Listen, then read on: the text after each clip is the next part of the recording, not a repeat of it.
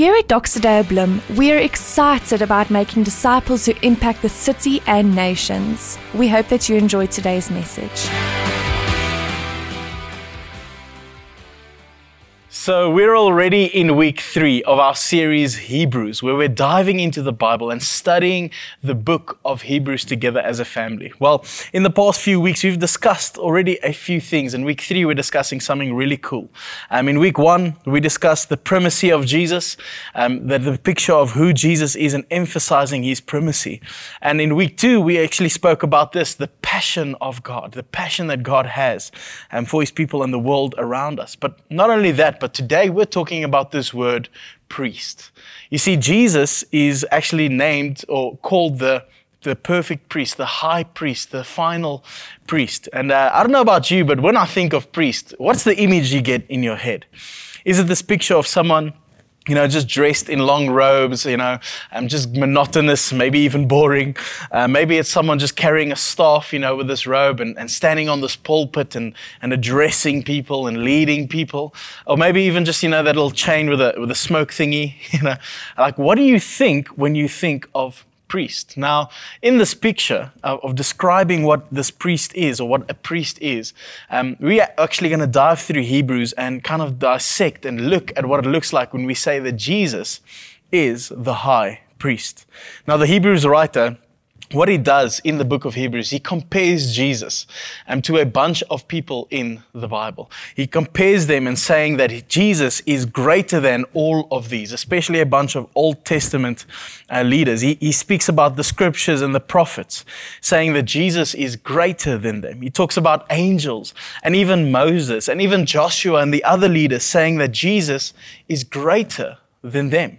He talks about the law and the Jewish covenant or the temple and even the old priests, saying that Jesus is greater than them.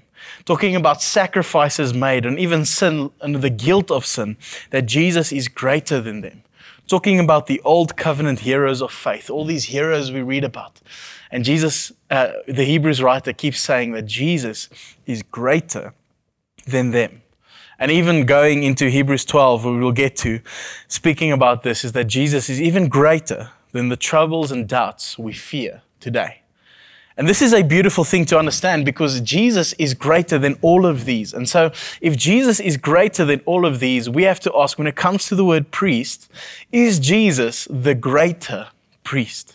Is he definitely the one that is the greater priest? You see, not only is Jesus the greater priest, better than Aaron and the Levites, which we'll dive into a little bit later, but he's also the final priest. He's the last of them.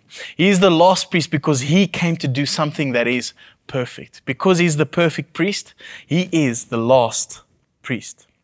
You see, in Hebrews 4, verse 14, and we're diving into this piece of scripture. We're going to go from Hebrews 5 all the way to Hebrews 9. And we're diving into this piece of scripture in Hebrews 4 just to set us up. And it says this: "Since then we have a great high priest who has passed through the heavens." And he's saying this, who is Jesus, the Son of God. Let us hold fast to our confession. And this is the picture. We have to look whether Jesus is the great high priest. And here's the space we're going to go into, is understanding this first picture.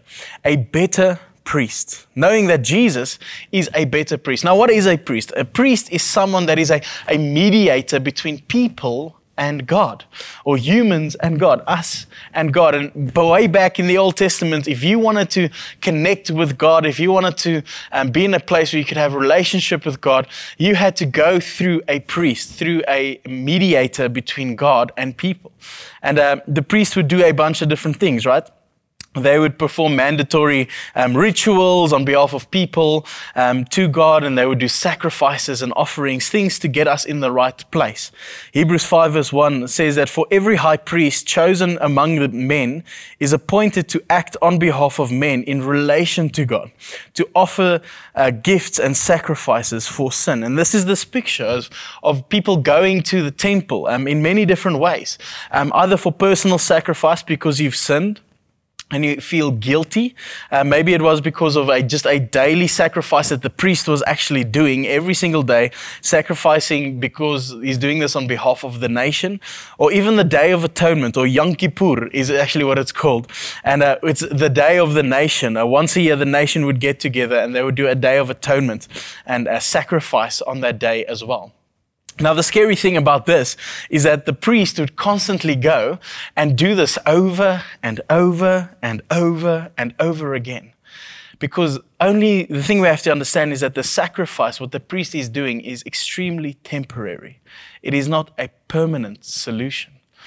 And that's the difference when we talk about a better priest. You see, Jesus wasn't here to give us a temporary solution. He was here to be the solution once and for all. He gets the job done on a permanent basis. And in the old covenant way of thinking, sometimes we might even bring this into our relationship with God, still thinking that we need to come and keep on sacrificing, going, to the table, trying to be some or other priest to try and do the right thing so that we could have a relationship with God. Friends, Jesus paid the price so that we could be close. And we're going to dive further into the sacrifices. But in Hebrews 10, Verse 4, it even says this, "For it is impossible for the blood of bulls and goats to take away sins." You see, it's not the blood of bulls and goats that takes away sins, some sacrifice. No, we need something better. We need a better priest. Even Hebrews 10 verse 11 says this, is that every day the priest stands daily at his service, offering repeatedly the same sacrifices that can never take away sins. It is a reluctant process. It's one that gets boring. It's monotonous.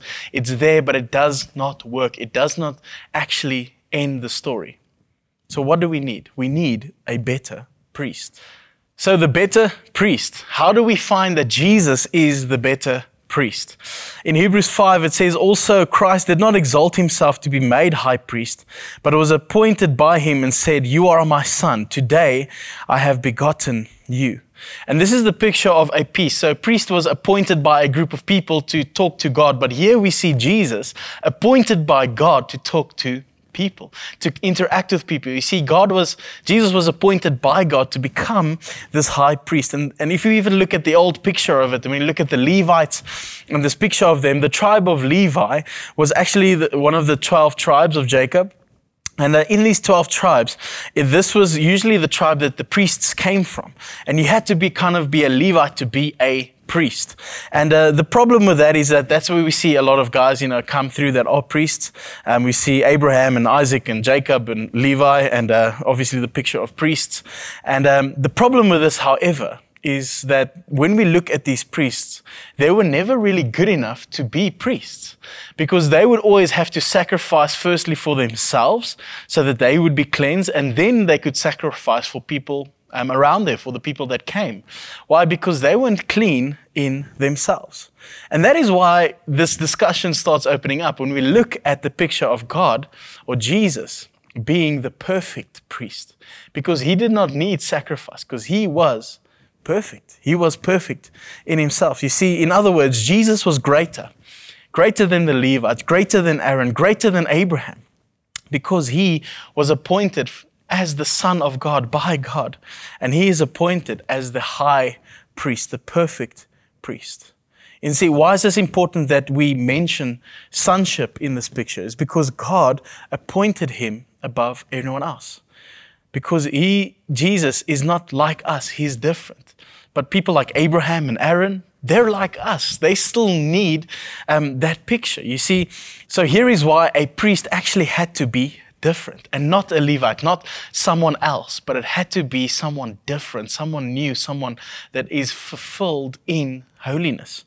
In Hebrews 7, verse 26 and 27, it goes on to say this, "For it is indeed fitting that we should have such a high priest," talking about Jesus here, one that is holy, innocent, unstained, separated from sinners, exalted above the heavens. He has no need, like those of high priests, to offer sacrifices daily, first for their own sins and then for the sins of the people, since he did this once and for all when he offered up himself.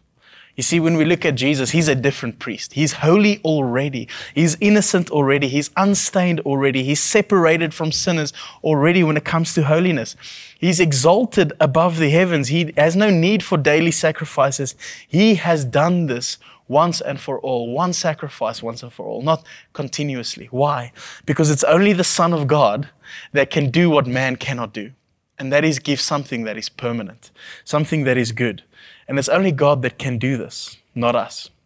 You see, the picture of Jesus, the perfect priest, he is the one that has been called by God to be the perfect priest to us. He's not a good priest or a better priest, actually. He is the perfect priest. But when we talk about the perfect priest, what does that mean? What does that look like to me? Why is it good to have a better priest? Well, if there is a better priest, that means that there is probably a better covenant. Because if we have a better priest, there needs to be a better covenant. We cannot live in an old covenant. We need to live in a new one then. And that is what Christ actually calls us to. He ushers in a new covenant. Hebrews 8, there's this previous engagement with the people of God was not working. It shows us this picture that the covenant that was there in the old Jewish times, in the Old Testament, it wasn't working. People were sacrificing and still missing it. And people were messing up and still missing it. And so Jesus comes as the new priest to bring us this new covenant. And it's been planned from the start, just by the way. Jeremiah 31 explains this picture that God will bring a new covenant to his people, not only to take away sins, but also to bring him closer to him, to take away the law of Moses, the 10 Commandments, and this picture of rest, that it's actually in the right place. And it'll be substituted and given to a better, easier covenant. A covenant that is actually aimed around the real thing, when the Holy Spirit is poured out on us and in us. So this is what the Holy Spirit does as well, right? Is that when this new covenant comes, it says that the laws and his instructions are now imprinted in our hearts through the Holy Spirit. You see that we start living in a new covenant by believing in the new priest, in the perfect priest. Why? Why is this important? Why do we need a new covenant? Because the new covenant speaks to the new priest. The old covenant doesn't speak to the new priest. See, the old covenant is all about daily sacrifices, doing things to become holy. It's also all about distance and delay. You know, I'm always distant from God, and then I do something holy, and for a moment I could be close. It even talks about the work for acceptance. I do things, therefore God can accept me, therefore I have value. And that's the old covenant. But what does the new covenant teach us? It teaches us exactly the opposite thing. It says there is no more distance and delay. Because of what Jesus has done, we are no longer far away, but we are now close, closer than we've ever been before.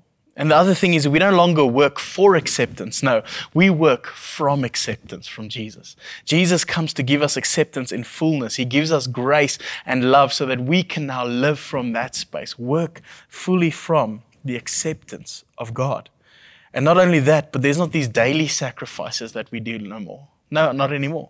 What do? We actually sacrifice. There is no sacrifice. The sacrifice has been done once and for all by Jesus, giving us this full picture of who Jesus is, that he came to come and bridge the gap between us and God. So the main point here in Hebrews 8 is to understand that we need a new kind of priest. We need this new kind of priest because there is a new kind of covenant, a new way of looking at it. Why? Because the old covenant, let's be honest, wasn't working for us, right? We were trying and failing, doing the 10 Commandments and failing. But here Jesus comes in and he changes the game. He says it's no longer about the law. It's no longer about these old people of faith. No, I have come to perfect the faith. I have come to be the perfect priest, and I've come to give you a new covenant, one where you can start living your life. That when you follow me, life is free. It is open. It is a space where you can actually be who I've called you to be. You are not condemned. You are only convicted. You are not persecuted, but you are now living a life free in me. And as Christ says, come to me and I will give you life. I will be your company. I will be the person around you, because when I'm a part of that life, when we invite the perfect priest into our life, he brings a better covenant to our lives. Ones that are not aimed around what we do, but what he has already done. And we can step into that. we can step into this. And why can we do that? What sets us up for this beautiful picture? Well, it's understanding that there's not only a better priest, which is Jesus, there's not only a better covenant, which is the new covenant, but that there's also a better sacrifice that makes all of this possible. See, as we look into this better sacrifice, we spoke about this picture of the priest, the high priest in Hebrews 7, talking about this high priest. And we spoke in Romans 8, talking about this picture of a better covenant. But now when we look at Hebrews 9 and 10, it gives us this picture of a better sacrifice. You see, Jesus being the Son of God means that he can be the better and final priest. He is the better and final priest. He's the perfect priest, ushering in a new covenant, a perfect covenant, one that works well, better than before. But that also means that he brings in a new sacrifice, a perfect sacrifice, opposed to animals, one that is real, one that cost him everything. You see, Hebrews 9, verse 12 to 15, I'm going to read it with you. He did not enter by blood or goats or calves, but he entered in the most high places, once and for all, by his own blood, thus obtaining eternal redemption. And this is for everyone. And saying that the blood of goats and bulls and these ashes sprinkled on those in ceremonially sanctifying them is in an outwardly expression of becoming clean. But how much more then will the blood of Christ, whom through the eternal Spirit offered himself unblemished to God, cleansing our conscience from the acts that lead us to death. You see, and this is what happens, is that in verse 15 it says, for this reason Christ is the mediator of this new covenant. We see this picture of Jesus coming into the space saying, I put down my life as the perfect sacrifice. I come not to spill the blood of goats and calves and all those things. No, I come to show that I give my own blood. Why? Because my blood is perfect. It is eternal redemption for this world. Friends, Jesus' blood is the eternal redemption for this world. It comes to redeem us. Why? Why does he come to redeem us? Well, it explains that a little bit later. So that for this reason, Christ now becomes the mediator of a new covenant. He becomes the new source, the new person, the new perfect priest we can go to, because through him we have full access to God, full access for ourselves to God through Jesus. You see, in the Jewish faith in the Old Covenant, it would explain this, is that a priest would mediate by means of animal sacrifice in order to uphold or to sanctify themselves and satisfy some or other covenant that was happening, this arrangement with God. But in the New Testament, in the new space where we have this new covenant with Jesus, we see that Jesus now becomes the perfect priest. There's no longer a priest that connects us with God. No, Jesus has become the perfect priest. You don't need a pastor or someone to pray for you. No, you have full access because you have Jesus. And not only that, but he says that he mediates by means of his perfect sacrifice, that he gave himself in order that we can have a better and new covenant with God, a new connection with God, a new understanding of who God is. You see, friends, you don't need anyone to talk to Jesus. You just need Jesus. You need Jesus to talk to God.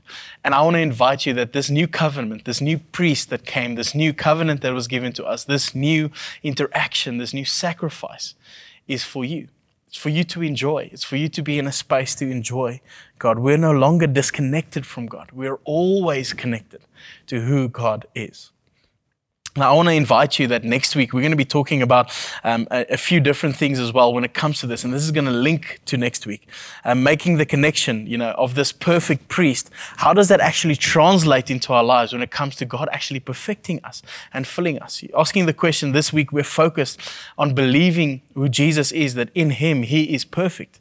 But also that next week, how do we then look about us? How do we look at ourselves when it comes to this perfect priest, this person? But before we dive into thinking about next week, I want to ask you this question. What do you believe about Jesus?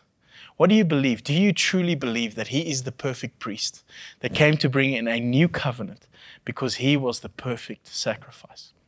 And I want to encourage you throughout the week.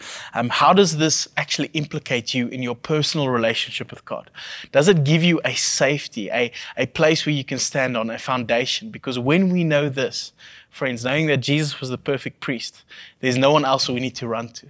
not to a person or a pastor or a plumber for that matter. No. Who do we run to? We run to the perfect priest, who is Jesus. And so I'm going to pray for us, and I want to invite you to run to Jesus that has made the way so that you can have a deeper relationship with him. Let's pray together. Jesus, as we end off our time together, and I really trust, Father, that you are going to come and bring something new to the table in people's lives. That you're going to bring this understanding that you are the perfect priest. You are the one that came to make a way. Because of this way, Jesus, we can now ask the question, when we look at our lives with you practically, how does that affect us? It gives us a space where you are close, a space where you are our foundation. Because of what you've done, we can stand firm in your word. And that sets us up for a new relationship in this new covenant. It sets us up for a new life. And I pray for people that are watching this, Lord Jesus, if they feel in their heart that they need to believe this and understand this in the depth, Father God, I pray that your Holy Spirit will just work in them. And as it says, that your Holy Spirit will put on their hearts this truth of this new covenant, that in you, Lord Jesus, we have life and life in abundance. We thank you for what you've done, Jesus, for being our perfect priest.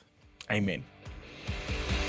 Thank you for listening to this week's message. Make sure that you get connected to this family on mission by joining us at one of our Sunday services.